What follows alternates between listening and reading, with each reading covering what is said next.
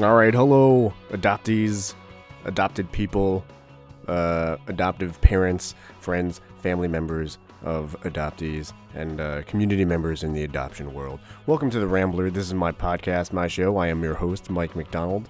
Got a great show for you today. My guest is Heather Schultz. Heather Schultz is the episode that you are listening to right now. And she's awesome. She's very busy. She's working at the Donaldson Adoption Institute, kind of managing the communications and stuff over there. And she's got a bunch of town halls that you can tune into virtually. The one I think coming up soon is in Chicago, but there is a live stream that's going on. It's on a Thursday night. You can go to their website, and you can go to letsadoptreform.com, I think it is, to check that out. But you're going to hear all about that in a minute. This week I will be in Boston, wonderful Boston. Haven't been up there since late last year, I guess. I'm excited to go. Haven't been to Boston for a minute, like I said, so it'll be good.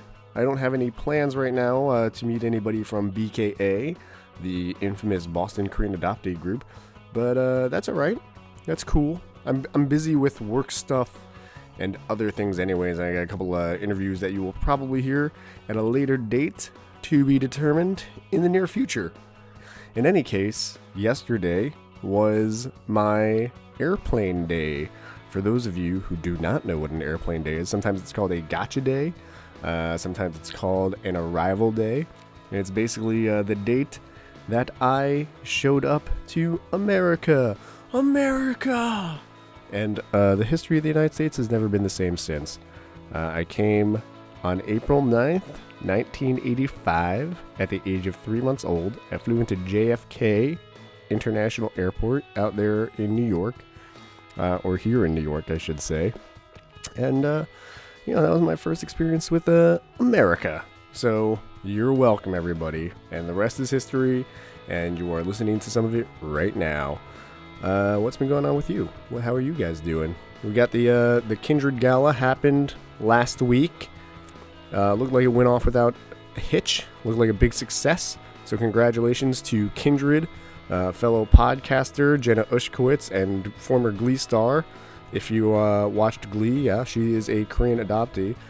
Also, Sam Fuderman was there, and looked like it was a lot of fun. I didn't go. I didn't realize there was a gala season. This is gala season. I got 2 other galas to go to this month. The Korean American Story Gala.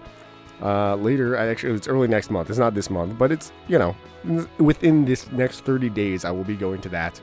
And also the AKA 20th anniversary, which is at the end of the month. And you heard a little bit about that last week. Jay Rinner did a little shout out. And I'll shout it again. You can go to alsoknownas.org, and there's also a Splash That page, I guess, where you can reserve your seats and your tickets. And you can do the same thing for Korean American Story, koreanamericanstory.org if you are a Korean American. Don't even have to be adopted. True story. Korean American Story.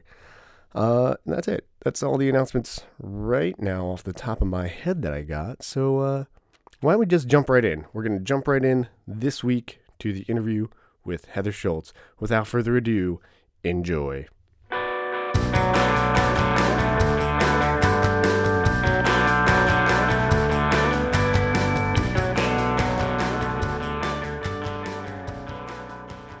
Welcome, Heather, to the Rambler podcast. Glad to have you here. Thanks for having me, Mike. Thank you for meeting with me. We are here at the Donaldson Institute, where you work now. This is a new job, right? Yes. So when did you start? You just started? I officially started on February 1st. Cool. Are you liking it so far? I'm loving it, yes. Awesome. Yeah, so actually, you're on the board of AKA, but we've actually never met before, despite both of us going to events and all kinds of stuff. I guess the way we sort of virtually met was not even through AKA. It was because I live tweeted the Donaldson Institute Let's Talk Reform at our San Francisco town hall. Yes. Mm-hmm. Yeah. And I did the same thing for the one previous to that. I think that was in Dallas. In Dallas. I was at Dallas too. Okay, yes. Yeah. So you said I was kind of the most active. Yes, you were. Thank you. I was like, I'm sure I'm annoying the Donaldson Institute right now with all of my tweets. Oh, the Donaldson Adoption Institute. Okay, the Donaldson Adoption Institute. I'm sorry. That's okay. Okay, cool. So you've been working here for a couple of months now, and you're liking it? I'm liking it. So what do you do for the Donaldson Adoption Institute? Institute? So as communications and development manager, I'm responsible for editorial strategy, keeping track of all our content for the blog, for April Dinwiddie. She's the chief executive of the Donaldson Adoption Institute. Great. For her, she has her own blog on the Huffington Post. Oh, really? And we also do strategic op-eds around our different town halls. So we had a placement in the San Francisco Examiner around like homelessness and like adoption and everything. Cool. What's the blog called on Huffington Post? It just if you just type April Dinwiddie's name, it will come up. So it's like her personal little section of the paper. Yes, yeah. That's pretty rad. Yeah, she's also a transracially adopted person. She's half black and white. And she wrote a really great piece on Black History Month. Oh, yeah? Yes. Cool. I think I saw that one, actually. I may have reposted it or retweeted it or both. I don't know. Somewhere in the social media world is where it is now. Exactly. And I'm sure I think that actually got a lot of traction. I've seen a bunch of yeah. different posts about that. So that's pretty awesome. So she's the boss, huh? Yes, she's yes. and we're a small team. We get a lot done, and we're all passionate about the mission and everything. And awesome. It's great I come from a journalism background. Oh yeah. So this position merges my communications journalism background with my love for adoption reform. So it's great I was doing like adoption work like on a volunteer basis, also known as like on the board. But it's great to do this professionally. Cool. I'm really honored. Well, how'd you get involved with AKA? With AK, so my first event with AK was the Moth, the storytelling workshop last spring. Yeah. And Jen Kim and Marissa, they were also part of that workshop with me. And I introduced, so I went to Korea for the first time in October 2014. Okay. And I wrote 2 personal essays for NBC News. Really? One ran my last week when I was in South Korea. I was there for 3 weeks. And then, so that just was about why I decided to go back to South Korea, launching the search for my birth family and identity, and my childhood growing up in suburban Long Island in a predominantly white environment. And when I returned, I had a second personal essay published in NBC News about everything that I experienced in South Korea. Right. And then several Korean adoptees from all over the States connected with me on Facebook, on Twitter, and my website. And then and one of them was actually a Korean adoptee in Wantagh in Long Island. Oh, yeah? Yes, and we actually met up like last spring and everything, and I introduced him to the CAD group, and cool. He got access. And then it was Kristen Jordan. Kristen Jordan, she put a post in the CAD group that she was looking for people for the Moth workshop. And then I saw it, and I love the Moth, and I'm like, oh my God, this is the perfect opportunity. So I applied, I sent her my information, and the Moth really, it was such I'm very grateful for the experience because it helped me talk about a time that I haven't really talked about that I needed to. Get off your chest. Get off my chest. Yeah, well, writing is definitely a great outlet. When I was younger, I used to write a lot of poetry and stuff like that. I always found that to be a positive outlet to get my feelings out instead of, in some aggressive or violent way or something. It's easy as a kid to go overboard, All right, so you grew up on Long Island then? You were adopted straight to Long Island? I can tell from the accent. You spent a lot of time there. Really? I can't. Really? I can't even. It's only slight. I swear. So you were adopted to the Schultz family out in Long Island. Yes. Obviously, you're from a Korean background, you're a Korean adoptee. Yes. And how old were you when you were adopted? I was 4 months. Okay. So you're really young. Really young, yes. Really young. So you're pretty much straight Long Island girl. Straight Long Island girl. Grew up in Farmingdale, which is on the border of Nassau and Suffolk County. And so you still live out there in Long Island, right? I live in Rockville Center now. It's in Nassau County. But yeah. Great. How's that commute in here? It's not that bad. It's about maybe 40, 45 minutes. Okay. Give or take on the Long Island Railroad into Penn Station, Midtown. So Yeah. I feel like I get the best of both worlds. I love the concrete jungle, but I'm not quite sure if I would want to. You get to get out of there every night. Yeah. I like the trees and the beach and all. Oh, yeah, that's right. They got a beach out there. Yeah. It's nice. So was it nice growing up out in Long Island then? Oh, I know. Yeah, definitely. I mean, the summers were great with the beach and everything. And where I live, we were never that far from the city. I mean, at most, I was like an hour away, so. Yeah. And how was growing up with the Schultzes out there? With the Schultzes, so my mother, she was diagnosed with multiple sclerosis in her, I believe she was 20. Oh, geez. And she wanted me so bad. She had she couldn't give naturally because she had endometriosis and because of her MS. So she adopted me from November 1984. And she wanted me so bad that she actually borrowed her cousin's cast because she was in a wheelchair. And she didn't want anyone to know that she had a terminal illness because they may have not given me to her. So she borrowed her cousin's cast to make it just seem like she broke her leg. That's how bad she wanted me. Wow. Is that a real fear? Is that a thing? Like if they had known that she had MS, that they would have blocked the adoption or something like that? I'm not sure. I'm not sure. I mean, that's what family members have told me. I mean, my mother never. I mean, sadly, growing up, like she went downhill very fast. Yeah. So that must have been pretty hard growing up. With your mother being ill and having to take care of her and stuff like that. But, she probably was very happy to have you around, to have some help and have a daughter and everything like that. Yeah. So it sounds like it was a loving household. Yes, and my dad, he absolutely adored her. And then we had, there was a nurse, and she would come and take care of my mom. So was it just you, only child? Yes. Okay. At that time. So they adopted me in 84. And then my dad remarried when I was in third grade. I was 8 or 9. And then he married to a woman who was previously divorced. Okay. With 2 daughters from her previous marriage. All right. So one like daughter, stepbrothers and sisters. Yeah. So one daughter is my age. She's she just turned 32. I'm going to be 32 in the summer. Okay. And then I have a sister who is 28, going to be 29. And then my brother, my dad and my stepmom had my brother together. Okay. Yeah. And how old is he now? He is 22. Oh, yeah, young guy. So what do they all do? Well, it sounds like he's probably, graduating college now or something? I actually think he wants to follow in my dad's footsteps. My dad is a Suffolk County policeman. Oh, yeah? And so my brother was interested in applying for the NYPD. Okay.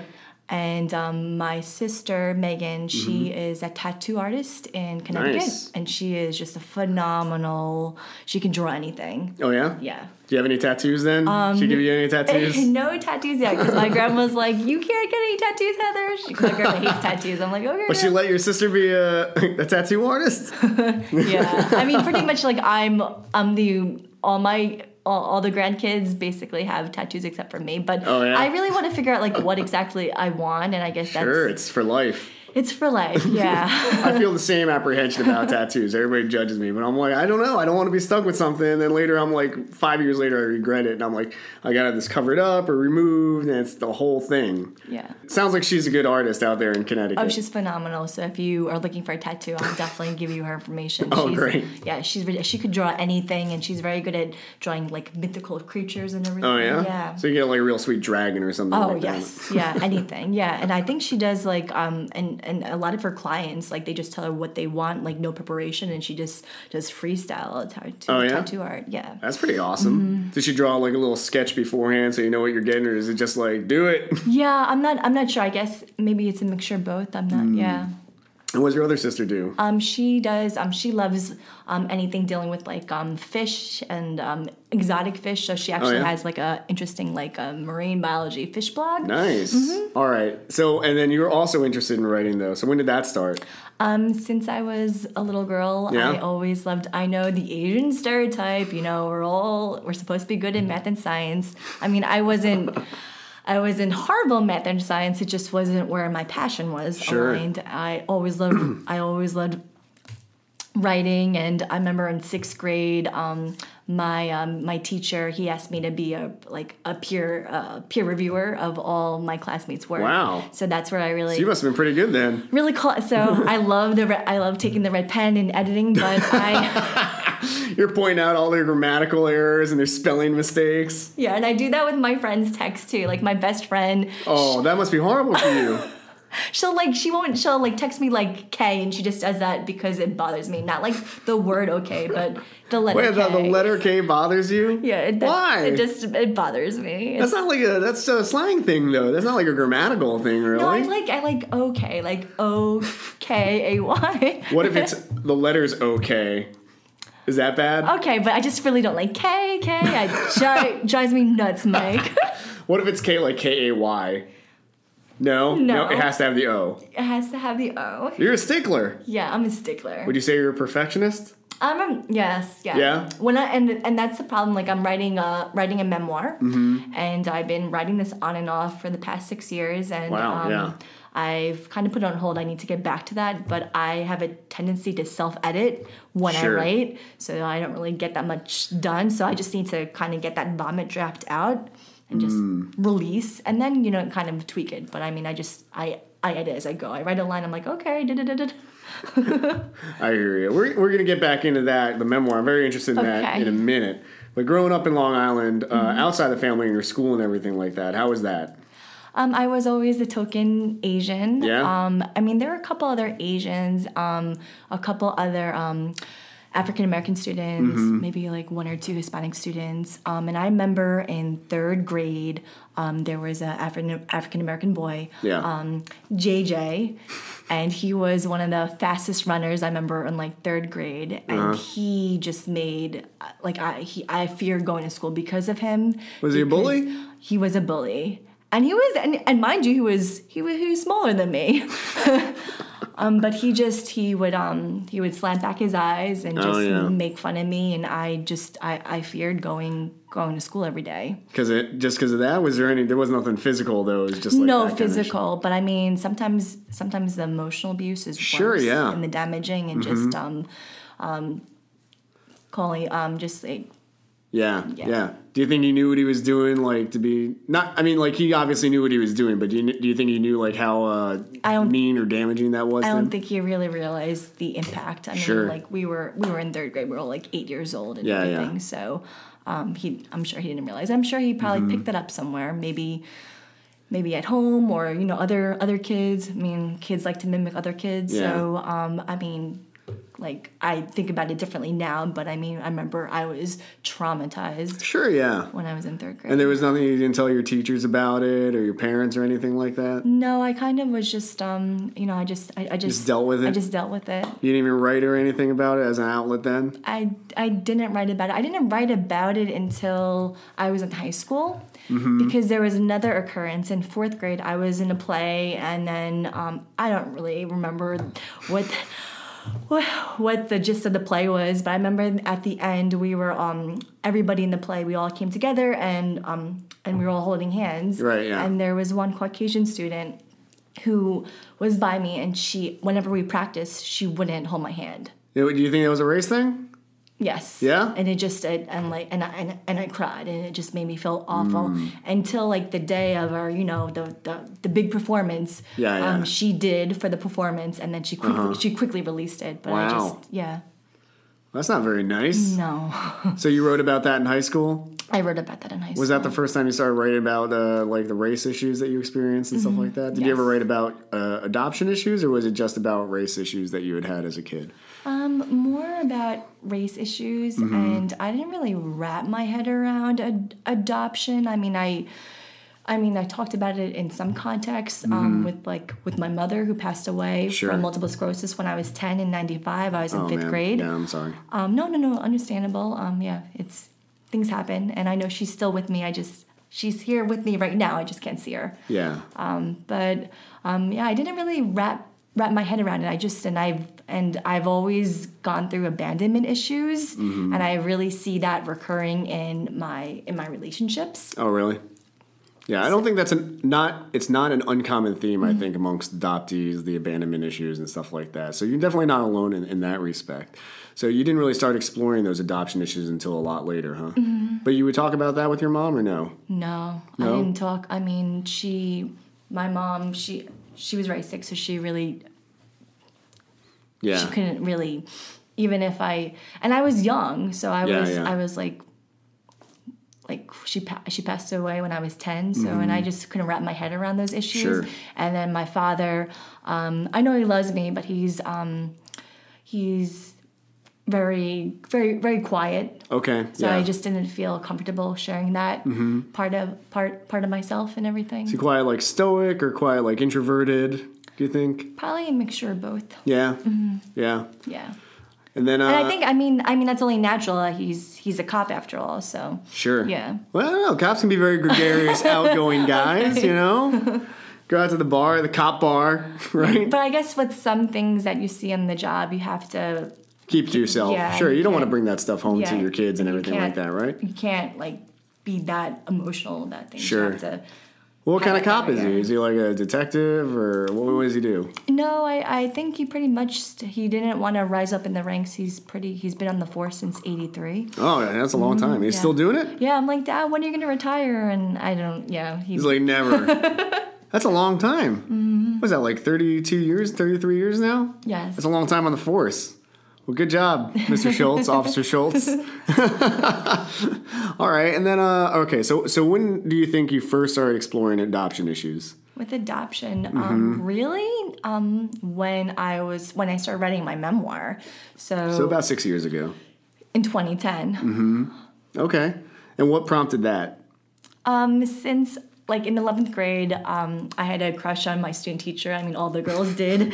Is he like a cute guy or something? Is he new guy? Or you're like, oh, I hope he's cute, and he shows up. And it's Mr. like, Buddy, and he was like a Dartmouth grad and everything. And oh, fancy. fancy, and everyone loved it in Humanities 11, and we finished reading The Catcher in the Rye. Okay, yeah. And then I really connected with Holden Caulfield's Did you? character, and You were like, everything is crap. I'm gonna write F you on the walls. And then I decided after that I wanted to write my own story. And I remember telling him, being 16, Mr. Buddy, I want to write my memoir. I'm going to finish my memoir like this year. And he's like, this stuff takes time. Like, don't Sure, yeah. let it develop. And also, maybe you haven't lived enough. So it's gonna be a shorter book. Exactly. Yeah. So in 2010, I decided, you know what? I keep talking about it. Let me take this workshop and start writing my memoir. Okay, so you decided back in 10th grade you were going to start writing. 11th grade. 11th grade, for thanks to Mr. Buddy and his encouragement. All right, so you obviously showed an interest in writing, which carried you through college.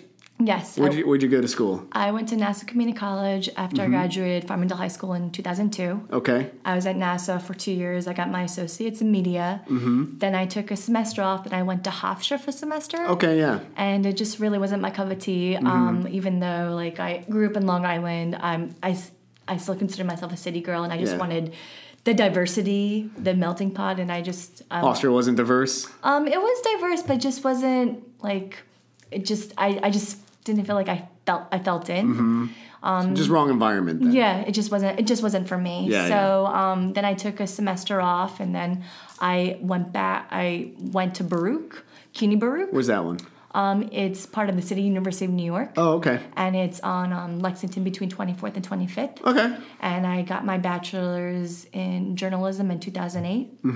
And then at that time with the recession, it was difficult finding a job. Yeah, no kidding. So I was piecing together a whole bunch of. I was working part-time in the Office of Communications at Baruch. I was freelancing for the New York Daily News, where I wrote their wedding column. So I know enough about weddings to become a wedding planner, but that's not a career path I want to pursue. You could be hanging out with Jen Kim like all the time then. I love Jen. Do you guys talk about that stuff like a lot? No, actually, no. But I love her Instagram posts and like the floral arrangements and all her event design. Yeah, she's incredible. All right, so you're doing stuff for the Daily News, and then so so you said you were working for NBC for a while? Oh, sure. So just back up. So in 2008, 2009, I was working part-time at Baruch in the Office of Communications and Marketing. And then I was also freelancing for the New York Daily News, their down the aisle wedding column. And then also I freelance for their Your Home section, which covers real estate and home design. Okay. And then I got my first full-time journalism job at a trade publication on legal technology in 2010. On legal technology? On legal technology. What is that? All about like the e-discovery, like litigation technology that lawyers use to do their job. Huh. Yeah, it's a whole other world. I don't even know about this world. So you had to write on that? Well, I mean, I was assistant editor, and it was a small team. It just was me, a news editor, and the editor in chief, and then she had some freelancers. So I didn't have to write like any really in-depth feature articles. Okay. I wrote more like little blurbs about like different products that in legal technology that lawyers could use. How did you land that one? They were just like, Schultz, you're on this. That was my editor voice. My managing editor voice. I believe I found out Media Bistro. Okay. Yeah, and I was there for a year, and then I went to another trade publication, which dealt with direct marketing, and I was copy production editor there. Okay. So that was so like I mentioned back in sixth grade, I love being a peer reviewer. Yeah. And so like I really have an eye for like headlines and like missing commas and periods and all that. There's a serial comma that needs to be here. Yeah. That's a pet peeve of mine. That's a pet peeve of mine too. I don't like that. Yeah, it's important with legal. Right? Yes, yeah. Legality. That's the only reason I know that belongs there. Because I feel like most people don't care. They're like, oh, who cares? And I'm like, well, if this ever got into a legal battle, you would care. Exactly. That comma's important. So I was there for a year, and then in 2012, in 2012 I started freelancing for the New York Times. Oh, yeah? And that was, That's pretty sweet. How'd you get that one? I joined the Asian American Journalists Association, and I networked and attended as many volunteer events as I could and got my name known out. And then we saw Chinglish. I've never heard of this one. Is it a documentary or just a... On Broadway. It was a Broadway play. Oh, yeah? Yes. And we saw Chinglish, and there was a meet and greet with the actors after. And so is that like a press pass thing? It was actually like hosted by the Asian American Journalists Association, the New York chapter, and I believe the New York Times, their Asian Heritage department network and everything. And so some editors from the New York Times were there, and the editor for the Vow section was there, and like I networked with him. I got his business card. I asked him what he was looking for in his story pitch, and of course. That was a Friday, and that Monday, of course, I reached out to him. It was a pleasure meeting you, and I pitched a couple days later. Yeah. So what did you end up pitching? I pitched a story on innovative save the date wedding announcements. I found more couples were. This is published in January 2012. So I found more bride and grooms were going outside the box rather than like. Sending your typical wedding postcard. They were doing music videos. They were doing. I think I've seen scratch offs. Yeah. Yeah, that's crazy. I saw one. It was like seemed like it was big production. It was like there was a helicopter involved and like fireworks and all kinds of stuff. I was like, damn, who has the money for this? This is like a real music video. So that's. I would have loved to have seen what that wedding is like. Have you covered those stories? Have you seen any of the weddings after that, or is it just on the save the dates? Unfortunately, I never got to attend any of those weddings. But so I did the save the date piece. I also did another piece on like live streaming. Okay. There are always guests that can't attend the wedding due to logistics, due to work, due to money, due just like life events. So I found more couples were live streaming their wedding. So like dialing in, just watching it. Like using a channel like Livestream or Ustream, and also couples were live tweeting. Oh yeah. Creating like the combination of their last names as a hashtag. Oh yeah, we hashtagged our wedding. But then there was like it was like somebody used the same hashtag in like Thailand or something like that. So if you look it up, it's like, I'm sure, because it was like hashtag McWedding. I'm sure tons of people have done that now. And like you'll probably get a plethora of like all kinds of different weddings. Did you, which was interesting, one of the couples I profiled in that piece, they were from Minneapolis, and they actually, like strangers, saw their hashtag trending on Twitter. Really? And they actually strangers tuned into their wedding. Said, did strangers tune into your wedding? I don't think so, but how would I know? I wouldn't know. Yeah. Oh. But it was a fun thing to do anyways.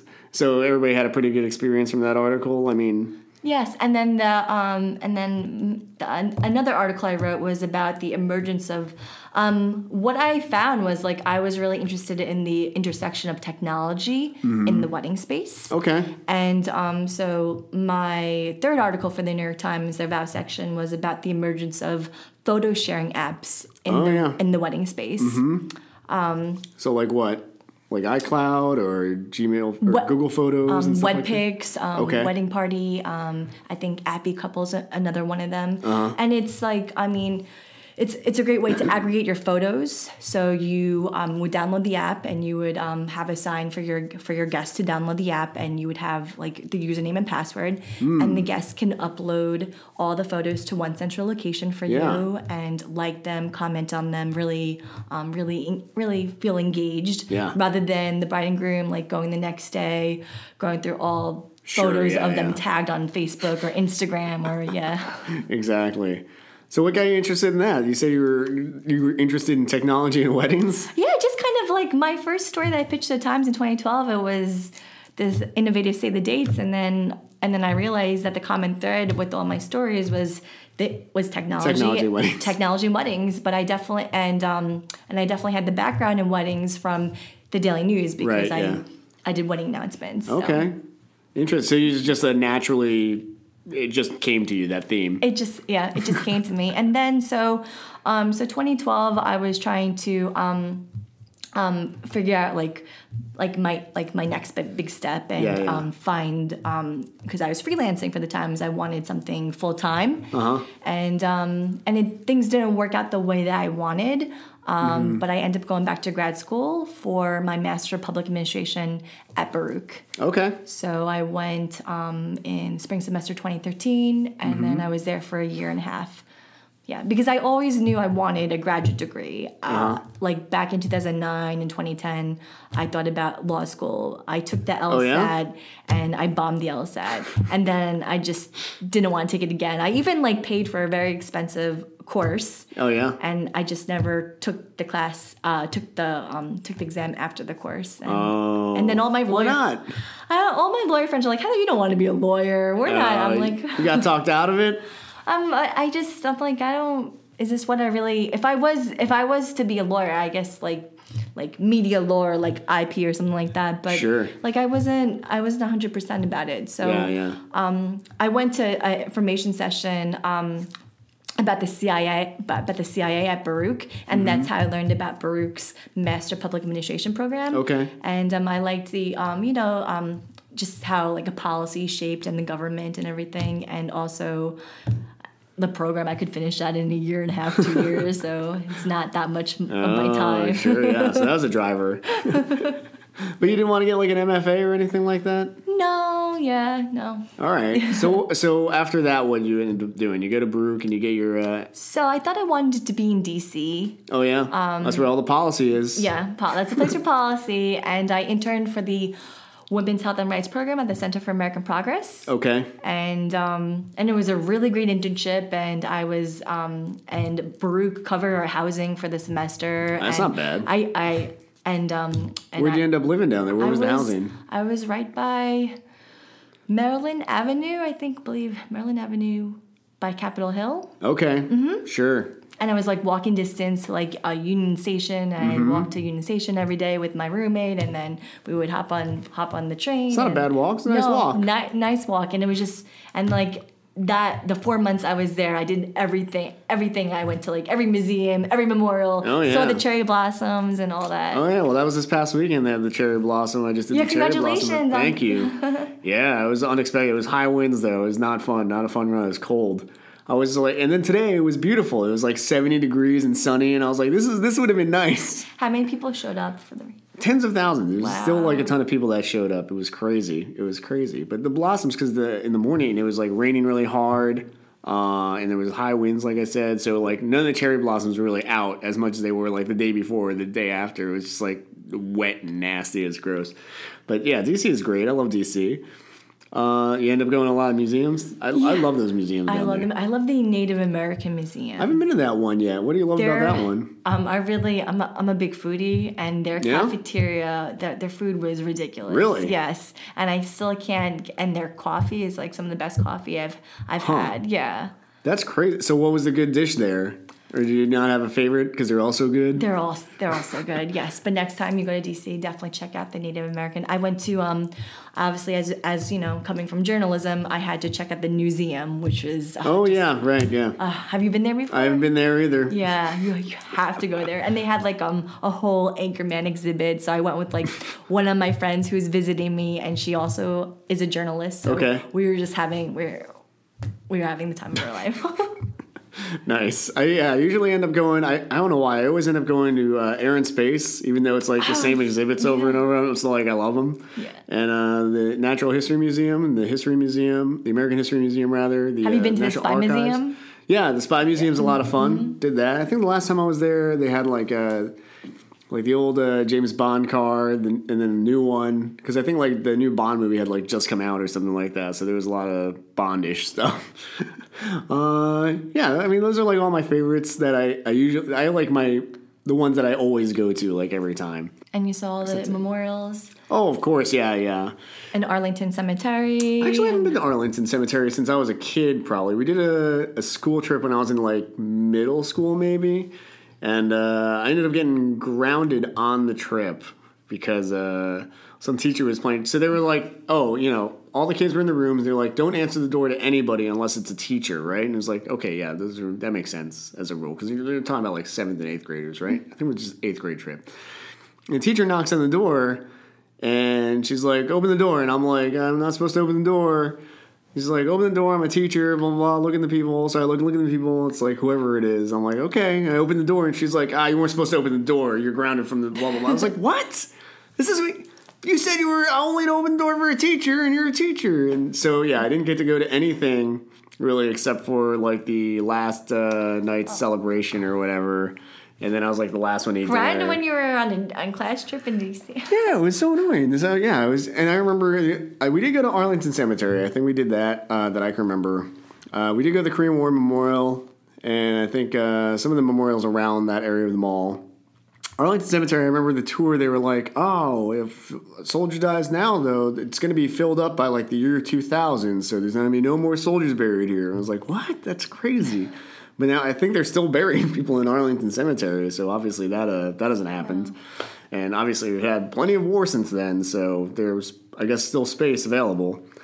Anyway, so that was my first trip to DC. Have you been to the, I took to, some of the professors worked their connections, and so I did a class field trip with I think there are like maybe 12 of us who were there, who were down there for the semester, and we took a tour of the Pentagon and the White House, which was pretty awesome. Yep, never did either of those either. Yeah, I should do that sometime. I really should. Yeah. I think the White House one, you gotta reserve a spot like months in advance to go on there. Yeah, and they vet you and everything. Yeah, well, yeah, of course. Yeah, that's because you end up with that crazy guy the other day. I guess he tried to shoot up Capitol Hill or something insane. This country sometimes is insane with the gun violence. Anyways, we're not going to get into that.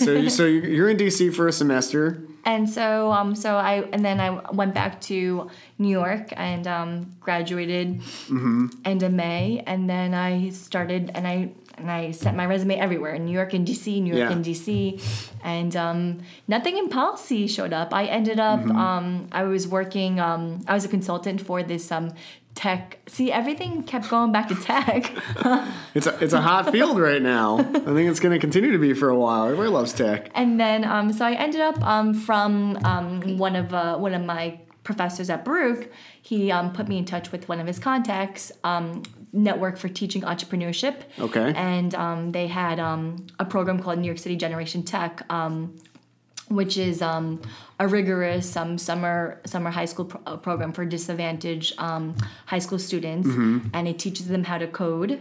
Oh, wow. And then it actually puts them in a competition. So they all pick their own teams, and they all create a program or something? Yeah, a concept for an app, and they all build their app. Wow. And then they're mentors from Warby Parker, AppNexus, and some Deloitte and some other tech companies, working with them on developing the business concept and the app. And then they had, and then at the AppNexus headquarters, they had a demo competition, and then for the top 3 teams. So you got involved. What was your job there then?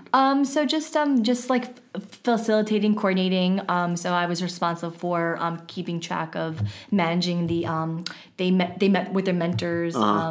In the evenings twice a week, so I just spearheaded all that and everything. Okay. I don't You have didn't a have to background. code. I don't have a background as coding. You make an app. And they used Code Academy. So I have a lot of respect for coders. That's not You should make like a Donaldson Adoption Institute app. We should. So I was there for the summer, and then I networked with one of the companies called Live Person that had some mentors for the program, and then that led to a job. Oh, okay. So where did you go from there? I was a content marketing specialist there, so I was managing their blog and everything. Oh, cool.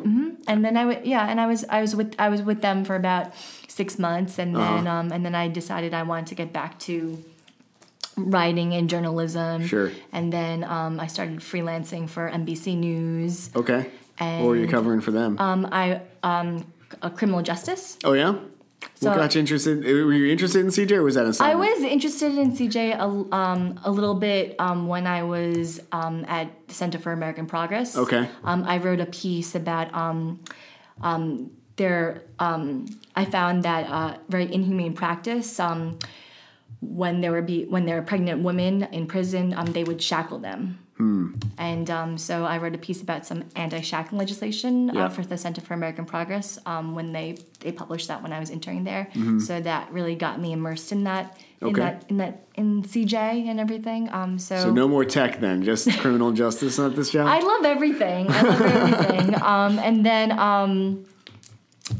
And then I was connected with April through Marissa. Okay, well, hold on. I feel like we skipped a little bit. So we went from CJ to Marissa and April. Okay. There's something missing here. Okay. So you're doing the CJ stuff, and then what? So I was doing the CJ stuff, and I also was doing I was also editor for this website called Off of Online. What's that one? I've been editor since 2013. You still do it? I still do it. Okay. And so I have a team of now. I mean, like a year ago, I only had about like 6 writers. So it's a website that provides reviews on off-Broadway and off-Broadway productions. Oh, really? What's it called? Offofonline.com. Offofonline.com. Offofonline.com. Yes. Okay. Yeah. Awesome. So I just was juggling multiple hats. I was doing that and freelancing and I didn't really get to work on my memoir at all. Oh yeah. Well, it sounds like you were busy then. And then I was also the tween facilitator for All Together Now, the adoptee support group. Okay, yeah. So I've seen them on Twitter and on Facebook, but I don't really know too much about that group. So maybe you could tell me a little bit about it. Sure. So Julie Young connected me with one of the board members, Casey, and she interviewed me over the summer. And so basically my role there is there are monthly sessions in Brooklyn, and I am facilitator of the tween group. So I have about 5-6 preteens, and I lead sessions where we all talk about identity, race, adoption, birth country, and just yesterday I took them to see Zootopia. Oh, and nice! Get hot chocolate, yeah. That's a good movie. Yeah, I love all the anime movies, so it was a treat for me. Yeah. Some of them are good, and some of them are like, that's all right. But like that one, I think was interesting because it pushes forward a lot of race issues, but in this allegory with all the different animals and the predators and the prey and having to live together and stuff like that. Very interesting. I think it was like because that movie must have been in development for years in terms of I don't know how long it takes to animate a movie. I assume it takes a long time. It seems very complicated, but it was like all the race issues in America right now, it seemed like that movie was it must have been kind of prescient to be like, well, this is where it may go. So let's try to educate our kids a little bit about how to deal with this. What did the kids think of the movie? A lot of the kids already. This was like their third time seeing it. Oh, really? So, yeah. Jeez. Yeah, so they were just like they knew all the lines and everything. They enjoyed it. They know the Shakira song. They can sing and dance to it already. and the gazelle looked like Shakira too. Yeah, exactly. So they already knew what was coming then. Yeah, I don't think all of them saw it, but probably like a good half of them already like saw it. So you had a discussion about it afterwards? No, we spoke a little bit about it, but sometimes I wanted to break it up, the sessions, like sometimes like I don't like you only can talk about like adoption identity, like sure, like yeah, especially with kids like that young. They're preteens. I mean, they're very well beyond their years. Yeah. But I wanted to break it up. Yeah. All right. Well, and you did a lot of that kind of stuff. You still do that stuff? I still obviously do that. Yes. Yeah. So that's once a month. Mm-hmm. And how do you like that? I like it. Yeah. But it's a lot with that and being on the board of Also Known As. It's you guys definitely got. I mean, the AK-20 is coming up, and so it's busy. It's a busy month in April here. Got the gala. Yeah. So wait, how did you get involved with the Donaldson Adoption Institute then? Sure. So how that. So Marissa. So going back to the moth. Right. So I did that event in May, and then Danny mentioned that they were looking for board members, and then Jen and I applied, and then we started on the board in September, and then I mentioned I was looking for a full-time position. I was looking to leave freelancing, and then I spoke with Marissa, and she so kindly connected me with April. Okay, so Marissa's the connection then. Yes, yeah, and April's on the board of All Together Now. Okay. Let's see, it's all coming together. Yes, it's all coming together. And then April and I, we met a couple weeks before Christmas, and I just was the perfect fit. She was looking for a communications person and someone to help with fundraising and development, and here I am now. Yeah. Awesome. Great. So tell me a little bit about April, because you said that maybe she would want to do an interview or something like that, or at least meet me. So tell me a little bit about her. Yeah, and April actually has her own podcast, which I need to check out. Oh, really? But, what's her podcast about? Do you know? Just adoption stuff. Adoption, yeah. Seems like a good wheelhouse for the DAI CEO. Is that? She's the chief executive. Yes. All right. Cool. And so you've been doing that here for a lot, and then so what was your input into the Dallas Let's Talk Reform? Is that what it's called? It's called Let's Talk Reform, right? Let's adopt reform. I'm sorry. So you came on for the Dallas one? Yes. All right, and that's kind of the first one that you did? And that was my, like, I really hit the ground running because, I mean, I didn't... Sure. I mean, I went to Dallas before I set foot in the office. Oh, really? Yeah. So your first foray into this new job was like, you're going to Dallas and you're going to put this together. So I just was helping with like run the mic and just like coordination and checking people in and just and then once I got to for San Francisco, I really had a better grasp on the mission and Let's Adopt Reform Town Hall. The first city was New York back in November, and then Dallas in January, San Francisco in March, and then April 28th will be at the Chicago History Museum. Cool. You excited for that one? Yes. Is it going to be, so I noticed in the Dallas and the San Francisco one, you had some of the same panelists. Is the new one going to have some of the same panelists too, or? We'll have the same panelists that we had in New York in November. Okay. Who were they? So we're going to, Nathan Ross is going to be on board again. Joyce Pavel McGuire, Leslie Pat McKinnon. April's going to be moderating, and we will have Gabriel Blau. Okay. And Dr. Amanda Baden. Yes. Oh, great! Yeah, Amanda. So, is it going to be about the same topics? Yes. Yeah. So, what are the topics for people who aren't familiar with the Let's Adopt Reform town halls? Well, we talk about openness in adoption, national standards, and then and what we are doing in San Francisco. We're talking about making it a little localized, where we talked about like homelessness a bit in relation to foster care and adoption. So it's going to be the same themes for Chicago then? We're definitely going to talk about race, class, and culture because that's something that's always in the news and the headlines in Chicago. So Cool. So you're gonna have an even bigger hand, or you're gonna be doing about the same stuff? I'll probably about the same stuff. Yeah. As in San Fran.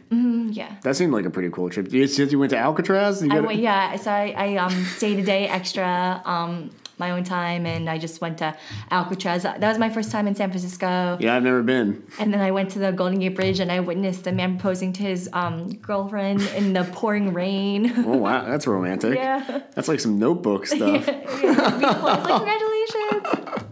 So you like photograph it and everything, or you just sat there and watched it? It was pouring, and my umbrella was like I sometimes I'm like challenged directionally, so I wanted to take like the public transportation and take the buses to the Golden Gate Bridge. I ended up walking like across the whole Presidio. Oh my God. And I just walked and the rain? in the rain with the broken umbrella, and I walked. This sounds really sad. No, it was it wasn't sad. It wasn't sad. It was actually, I really enjoyed it. And then I felt like the dog whisperer, because all these dogs came up to me, because they had people were walking their dog, and one dog even started following me. So I had to turn the other way so the dog would go back to his owner. Was he off leash? Yeah. Oh, I see. Yeah, he just is following me. Like, I'm like, you can't follow me to the Golden Gate Bridge. He probably would have. Yeah, I don't know. Yeah. So you had a good time out in San Fran. Are you going to do that in Chicago too? You going to spend some time out there? I've been to Chicago before for a minority journalism convention back in 2008. Oh, yeah? Yes, and I love their deep dish pizza. So I didn't really get to do like any touristy things. Oh, so okay. I don't really know if I'm going to have time. I'm only going to be here for 2 days. So. Oh, yeah. Well, I heard the architecture tour up there is actually pretty cool if you're interested in that kind of stuff. But they do a nice tour apparently up there. And then there's a good restaurant. You said you were a foodie. I think there's a good restaurant called The Girl and the Goat. If you get a chance to go to that one, it's supposed to be very good. Goat, okay. Yeah. I haven't been there. What are they known for? A goat, I think. Other such dishes. Okay. It's supposed to be a very good restaurant. Okay. I'm not sure. I don't know. I've been to Chicago in a very long time. I remember I liked Chicago when I was there, but I haven't been there in a very long time. So you started exploring. Wait. So did we skip over this NBC stuff? That you got the job for NBC. You started writing this. You went to Korea. Was that the first time you went to Korea? Yes. So the first time I went to Korea was October 2014, and then I wrote 2 personal essays for NBC News Asian America. So were you sent there on assignment to do that, or you just kind of coordinated that? I coordinated it like that. I actually, my friend who works full time at NBC News, he actually convinced me to pitch my own personal essay. Oh, nice. Who's that guy? Eric Ortiz. He's awesome. I know him through the Asian American Journal Association. Very good. So he's like, Heather, you have an incredible story. Just need to pitch your story. And he's like, you're going to Korea anyway. So were you? So what prompted you to go to Korea? Well, I turned 30 in 2014, and I graduated with my Master of Public Administration. So I told myself, I'm like, I'm making this trip now. Sure. So you just decided like I better just do it. Yeah, and I felt like at that time I was ready, and I remember coming back from Easter. So I was in DC from like January to May 2014. I came back for Easter with my family, and then my aunt's stepmom's daughter-in-law. Wait, aunt's stepmom's daughter-in-law is Korean. So is it like is it her stepsister then? Is that? Am I not? I need a chart. Yeah. So my aunt's stepmom, because her father remarried. So his second wife, her daughter-in-law. Oh, okay.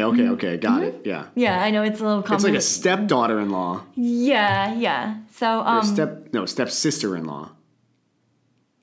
Yeah. Yes. Yeah. So my so her so my aunt's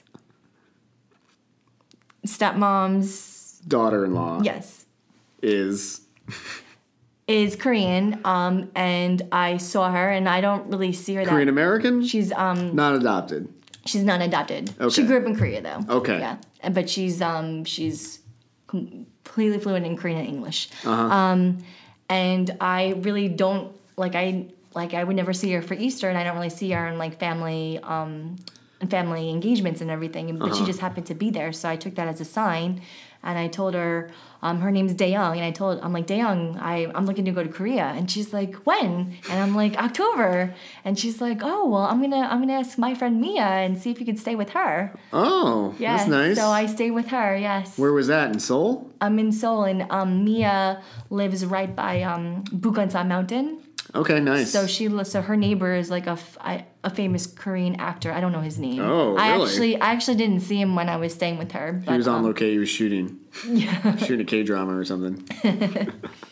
So it just everything just all worked out, and then I reached out to Eastern Social Welfare Society, my adoption agency. Okay. I emailed them that summer. Yep. Just start the process to find Sure. my birth family, and that's how the timing kind of came with the NBC News and everything. Mm-hmm. Yeah, no, I mean, I think that's a good pitch. So October, why'd you pick October? Because October is a great time to go because it's not too hot and it's not too cold yet. Yeah, I love the fall, and I didn't want to go on peak like during the summer, and I definitely did not want to go in the heat because I know I would be miserable if I went in the kidding. heat. Yeah. Well, hey, that's when all the gatherings are because airfare is cheap in the middle of August. All right, so you said you stayed for about 3 weeks? 3 weeks, yes. Awesome. So how did your birth search go over there? So I was in Seoul for about maybe a little over a week and a half, and then I also went to Jeju for 4 days. Very nice. And I was in Busan for 2 days. Okay, and you went by yourself? I went by myself. Yeah. So I mean, Mia took me to she took me to some local things. I went to her a family farm and everything. Oh, nice. And we were picking sweet potatoes, and I was watching her mother make kimchi. But I did all the touristy things by myself. First time there, you gotta do all the touristy stuff. So you go to Namsan Tower and all that. Visited Seoul. You go to COEX Mall at all? It's not really super touristy, but they have a kimchi museum, which is sort of touristy. I miss that. I went to Dongdaemun Market. Dongdaemun, yeah. Oh yeah. So you hit a bunch of tourists. Did you go to Insadong? I went to Insadong. Yes. That's a nice area. I like that place. Very, very, there's a lot of art. And nice cafes. and Myeongdong, they have so many beauty. Oh yeah, Myeongdong. Yeah, sure. They have a lot of fashion stuff. I saw Nanta. I don't know. Okay. Oh wait, no, there's a cooking show, right? Yes. Yeah, that cooking show's pretty good. Yeah. Yeah, well, that's also very easy to grasp too, because there's not a whole lot of speaking, right? It's just, it's almost like Stomp, but with cooking. Exactly. It was incredible. And there's sort of a story going on. Yeah, so that's it sounds like you had a good trip. So you went to Eastern? I went to Eastern. So a couple of months before my trip, I did schedule my appointment with the social worker to review my birth file. Okay. Did you ever see the American version of that before you went over there, or was this your first time looking at it? This is my first time. Okay. This is my first time. So Mia went with me because she also translated for me. Even though the social worker, she was fluent in English and Korean, it was just good to have a native Korean with me. Yeah. And a kind of like a third party, independent third party kind of too. Yeah. Mm-hmm. So what'd you find over there? I was very frustrated, to be quite honest, because the only information that I have is my birth mom's name. Okay. And they weren't even going to give me my birth mom's name. Oh, really? I just happened to see that on the paper, on the file. I memorized that, and then they gave me some papers, but they wouldn't give me. Was it written down in English or was it written down in Korean? It was English. Okay. It was English, and I was frustrated because they wouldn't even give me my entire adoption file. Oh, really? And they wouldn't even give me my birth mom's name. Like I said, I just saw that from the documents. But when they were very selective in what documents they gave me. How did you know? Was it all there and they're just like, you can see this sheet and this sheet, or was it? There was some private information about my mother and my father. But my mother can't give me permission. I mean, she's deceased. Okay. And I know she would want me to have that information. But I just was very frustrated because they wouldn't even give me my birth mom's name. I just took it myself, and then they redacted her name when they gave me some of the papers. But they wouldn't even give me. They were very selective in what papers they gave me. Wow. And and I don't have any information on my birth father. Before I went to Korea, they told me that my birth father lost his job at the time that they gave birth to me, and I have 2 birth brothers, and they couldn't support all of us. Right. And quite honestly, I don't believe that's my story.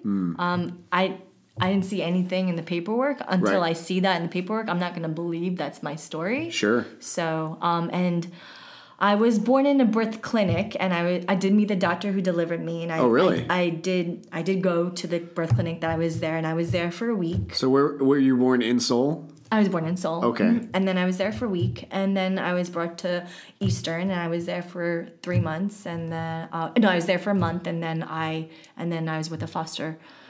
I had a foster mother for a couple months, and then I was. Did you meet her? She was deceased. Oh, yeah. Okay, yeah. And so your friend, her name was Mia. Mia, yeah. Mia, did she help you out at all with any of this? She knew a lot of important people, and I went to her weekly meditation classes on Monday. So I really felt like I got the local, like I did get the tourist experience, but I also felt like, ooh, well, yeah, I'm going to meditation. It was really exciting.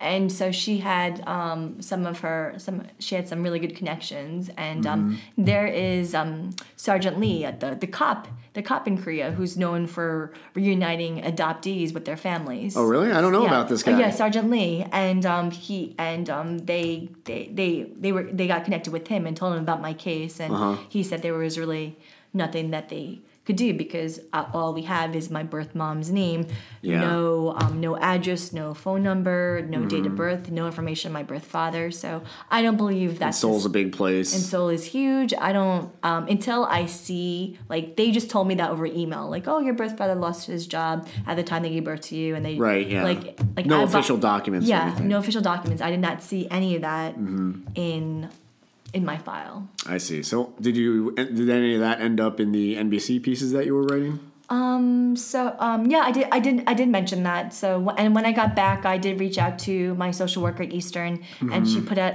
another call out through KAS, and then she got back to me and said that the information is too limited. So what's KAS? Korean Adoption Services. Okay. Yeah. Yeah. And they couldn't help you out, really? They couldn't help me out. Yeah. So it sounds like, because I had a sort of similar situation, but it's like, so I did my birth search, and actually Holly McGinnis ended up going with me because it was kind of towards the end of the gathering in 2007. So we went to Holt, and I did not schedule it months in advance like I should have. I kind of said a few days before, hey, do you mind if I stop by and do this? Which is probably not the right way to do things, but that's what I did. And so Holly came with me. She was very nice. And the lady, the social worker, was very nice too. And so she showed me the file. She actually did show me the whole file, as I'm aware of it. And so we were kind of going through it, and you could see the birth names for my birth father and birth mother are kind of redacted. But you could see I was born in a hospital on that day, so I know that's my birth date. But and I was born in Masan, which is like way down south in South Korea. They said the story was, and as I'm aware, this is a fairly familiar story, is that I was born into a private hospital, and the hospital has since burned down so that they don't have any more records, basically. It was like, okay, and they were like, so we know which hospital it was, and we know at what time your birth mother was admitted to the hospital, and what time you were born, and the date. And I was like, well, hold on. So you know all these details, but there's no other records? So it's kind of like an incomplete story as well. It's just like, this seems a little weird. So I haven't really dug any deeper, but it seems kind of like, that's sketchy. It's a little bizarre. Yeah. I'm like, so if I had more time to dedicate to going over there and doing a little private investigating or hired that's what I would probably do. Sure, right? Mm-hmm. Yeah, so same thing. It was just like, I'm not sure if this is the whole story or not, but I also don't have the time or money right now to invest into figuring this all out. So yeah, I definitely sympathize with you on many of these issues. Have you thought about hiring a private investigator and looking deeper into it, or is you just kind of busy with everything right now, the same way I am? It's on hold right now because yes, I'd love to meet with my birth mother. God willingly, as long as she's still alive.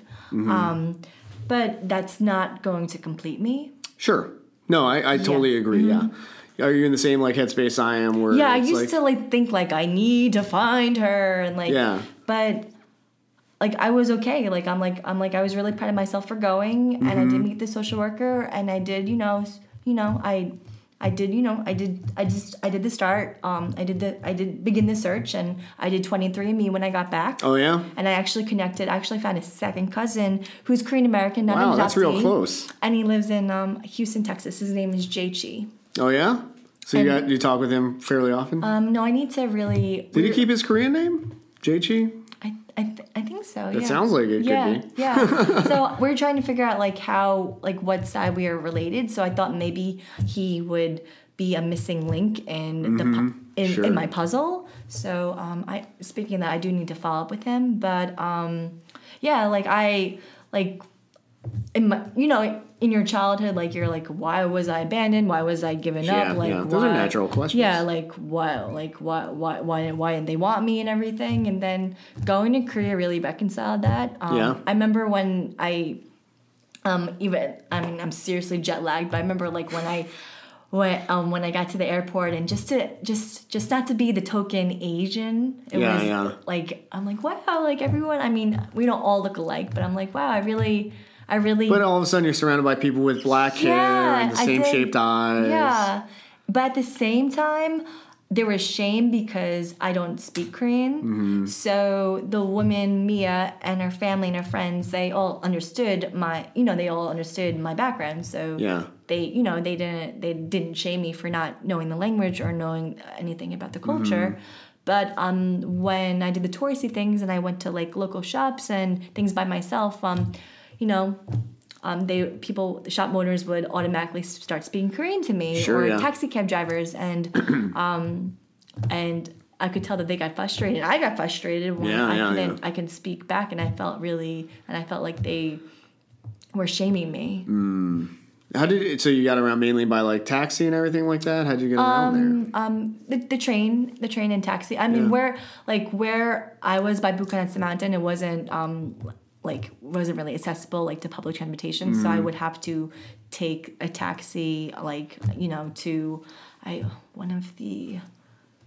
where was that? One of the palaces. Okay. Yeah. One of the like 5 or 6 palaces out there. Jeongbuk-gun? Yes. Yeah. Yeah. So it wasn't so I couldn't really take public transportation from where she was, but I mean, when I got to the city, I did take it everywhere. Yeah. So that must have been pretty frustrating then. Just did you try to bring like a local guidebook or a little translator app or anything like that? No, not. I mean, I did. I had like a pocket dictionary. Okay, sure. But I didn't really use it for the yeah. So. They also, I should mention, if you ever end up going back, I think there's a free translation service over there, and it's like on the window of some of the taxis. Oh, okay. Yeah, and you just like call the number and like somebody will translate for you. So you like tell them what you want to tell the taxi driver, and they'll hand the phone over. And it'll help you out a little bit, I think. If you ever, do you plan on going back? I do want to go back. I was thinking about going to Ica, but I'm not sure. The gathering this summer? Yeah, I'm not.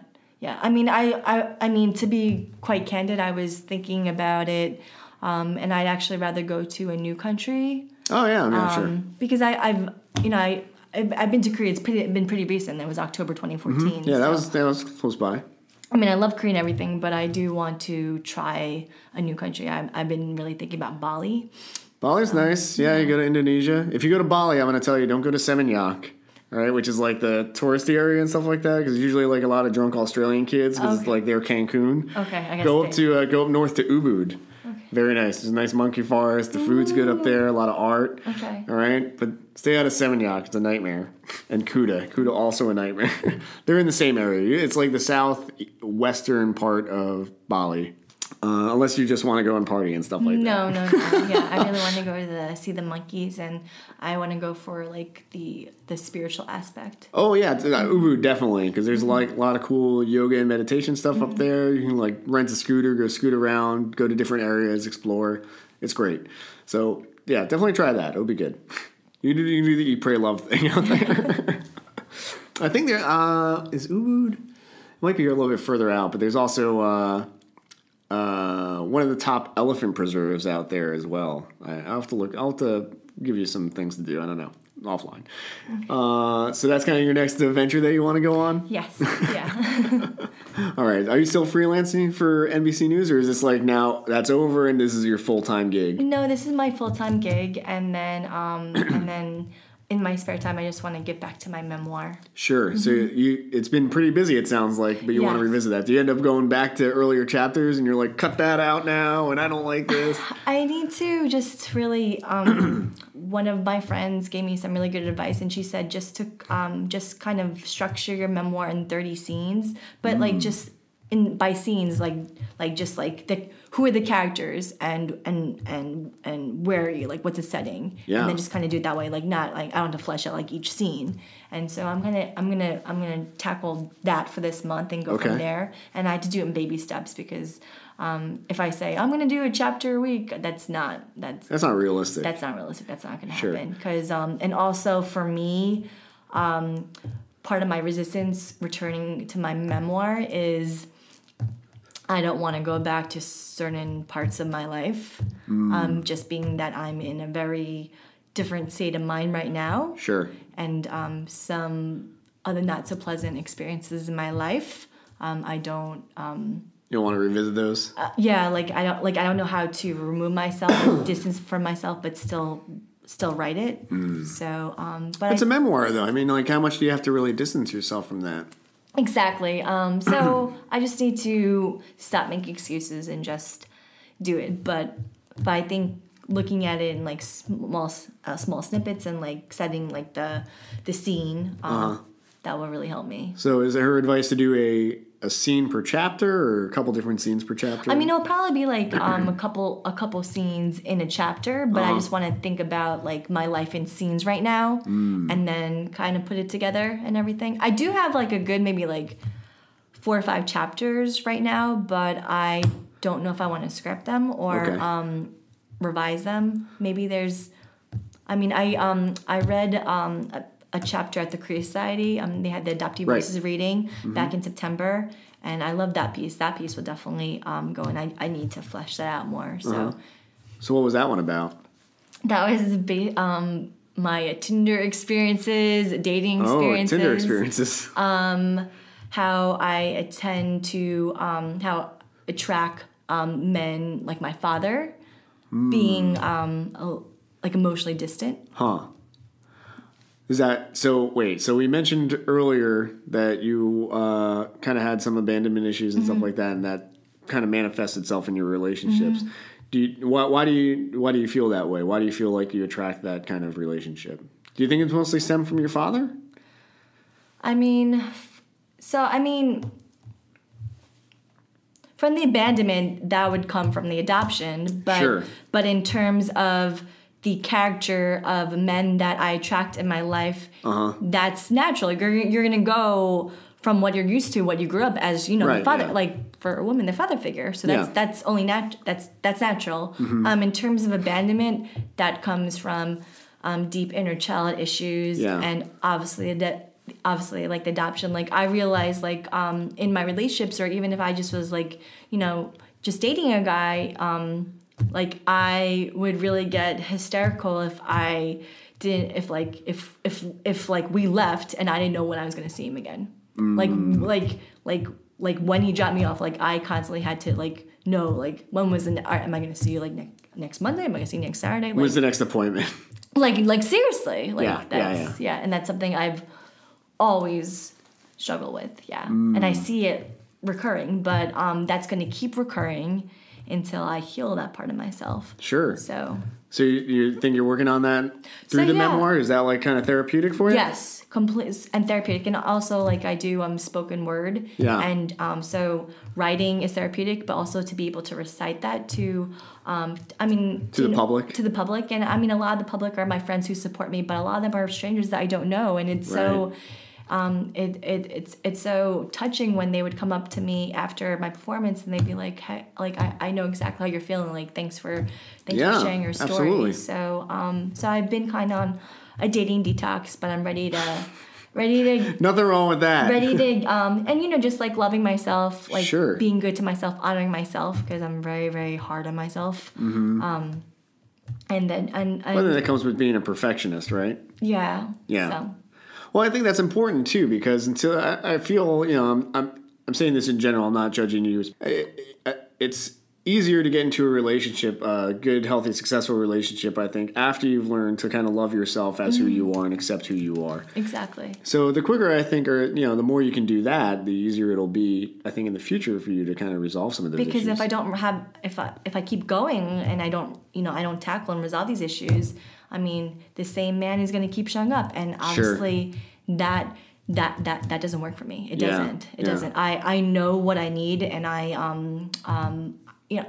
know I'm very emotional, and I need someone who is emotionally compatible with me and emotionally available, and that's emotionally intelligent, and it's tough to find these days. I feel like somebody who's emotionally intelligent. Yes, and also, but I mean, I'm working on what I need to work on, but I want a man who is working on what he needs to work on, and who's going to support you, and who's going to support you, and we support each other, and but he needs to be aware, because so many people don't want to point out the pink elephant. Sure.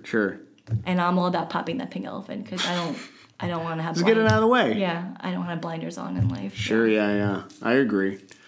Awesome. Well, it sounds like you found an outlet in your writing and everything like that. And it's, you know what? I think once your memoir is out there and it's published, it's probably going to help a lot of people with the same issues. Because like we had talked about earlier, I feel like a lot of adoptees do have these abandonment issues the same way that you do.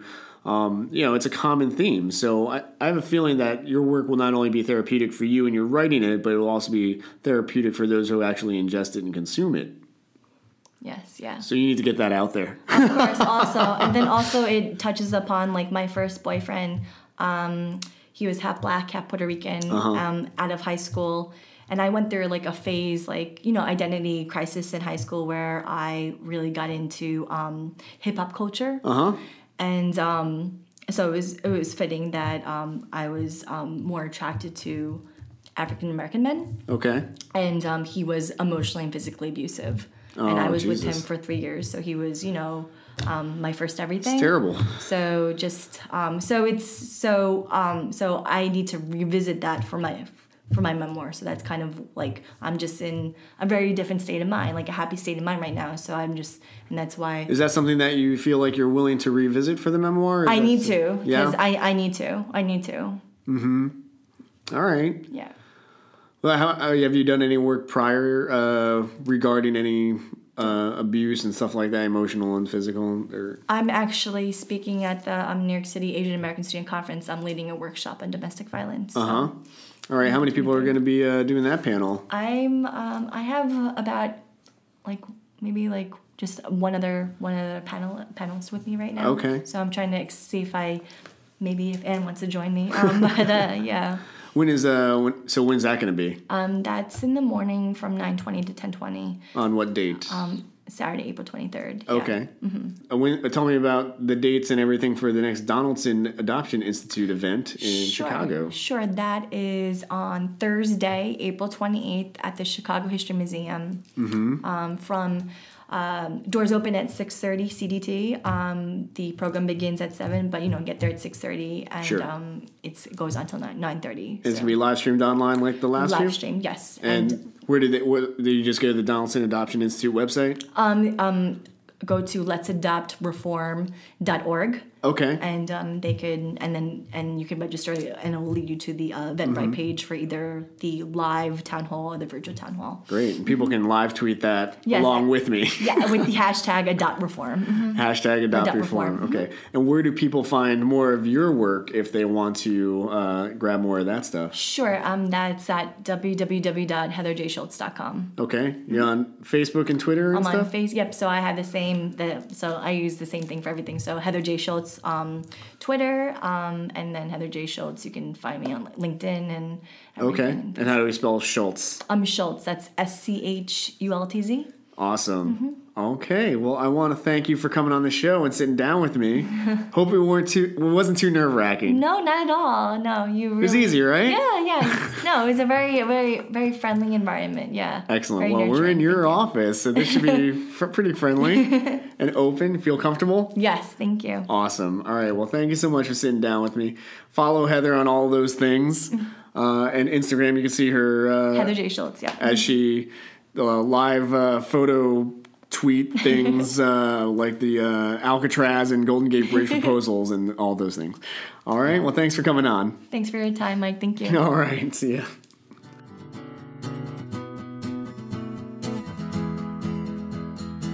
All right, and that's the show. That is today's episode. I want to thank Heather for coming on the show. Again, you can follow her on all of those different social media platforms, and it's usually Heather J. Schultz. So Twitter, it's at Heather J. Schultz. Instagram, same thing. Facebook, it's heather.j.schultz, and her website is heatherschultz.com. So very easy. She made it or heatherjschultz.com, I'm sorry. She made it very easy for you guys to find all of her stuff. So you guys should go out and definitely do that and follow her writing and be on the lookout for her memoir, because I'm sure she's going to be publishing that very soon. All right. Well, I again want to thank you guys for listening to the episode. Starting to get a lot of good traction over here, getting a lot of good guests on, so be on the lookout for future episodes. You can always subscribe on iTunes, that way you're not just doing a one-off. You can listen to all my past interviews, great interviews with people like Danny Maori and Holly McGinnis and Jen Kim and A.K. Saling, just like a plethora of people. And those are only the first couple guests, so you should definitely go online and check those out. Again, I'm on iTunes, just search for The Rambler the way you did to find this podcast. I'm also on Podbean at therambleradhd.podbean.com. And I'm on SoundCloud. The last 2 episodes usually are on SoundCloud, unless I have a really long episode because, they limit me to like 3 hours or something like that. Versus the Podbean and the iTunes and stuff. And I think you can find them on other podcast apps if you're an Android person. You can always like my Facebook page. I highly recommend you do that so you can stay up to date with all the things that I'm doing and the places that I'm going. And you have a firm thing there. I don't have like an actual website. I have a Facebook page. And that's where I post all my stuff. And that is facebook.com/TheRamblerADHD. You can follow me on Twitter at TheRamblerADHD. That's where I live tweet all the things, like when I live tweet the Donaldson Adoption Institute town halls that I watch virtually online because I have no time or money to go to Chicago. I can do that. And you can do that too with the hashtag AdoptReform. And that one's coming up pretty soon. So mark your calendars and go to the website let'sadoptreform.org, or maybe it's .com. But you already heard all this information, so you know because you listened to the episode. Stay tuned next week for my interview with Julie Young of KoreanAmericanStory.org, where she has a awesome column called Heart and Soul, SEOUL, and she does interviews herself on her show, Not Your Average, which is super awesome, and I highly recommend you guys watch a lot of that stuff prior to our talk. And that'll be good. You guys will really enjoy that. All right, that's all I got this week. Oh, music is provided by The Bell at Needle Drop Records, and also A Collective Effort. And you can find them on SoundCloud. Just go into the search bar and look for A Collective Effort. All right, that's all I got this week. In the meantime, leave me a nice review. Send me an email. Send me a tweet. Send me a Facebook message. You can write it on my Facebook page as well, I think, on the side. And people can see that. And if you would like to be on the show, please get in touch with me at any of those things online. I'm very easy to get a hold of. I'm very easy to get a hold of. Seriously, ask around. Ask your friends. Tell your friends about the show if you like the show. Tell your parents about the show if you like the show. Tell your community at large. That's pretty much it. I'll talk to you guys next week. I'm out.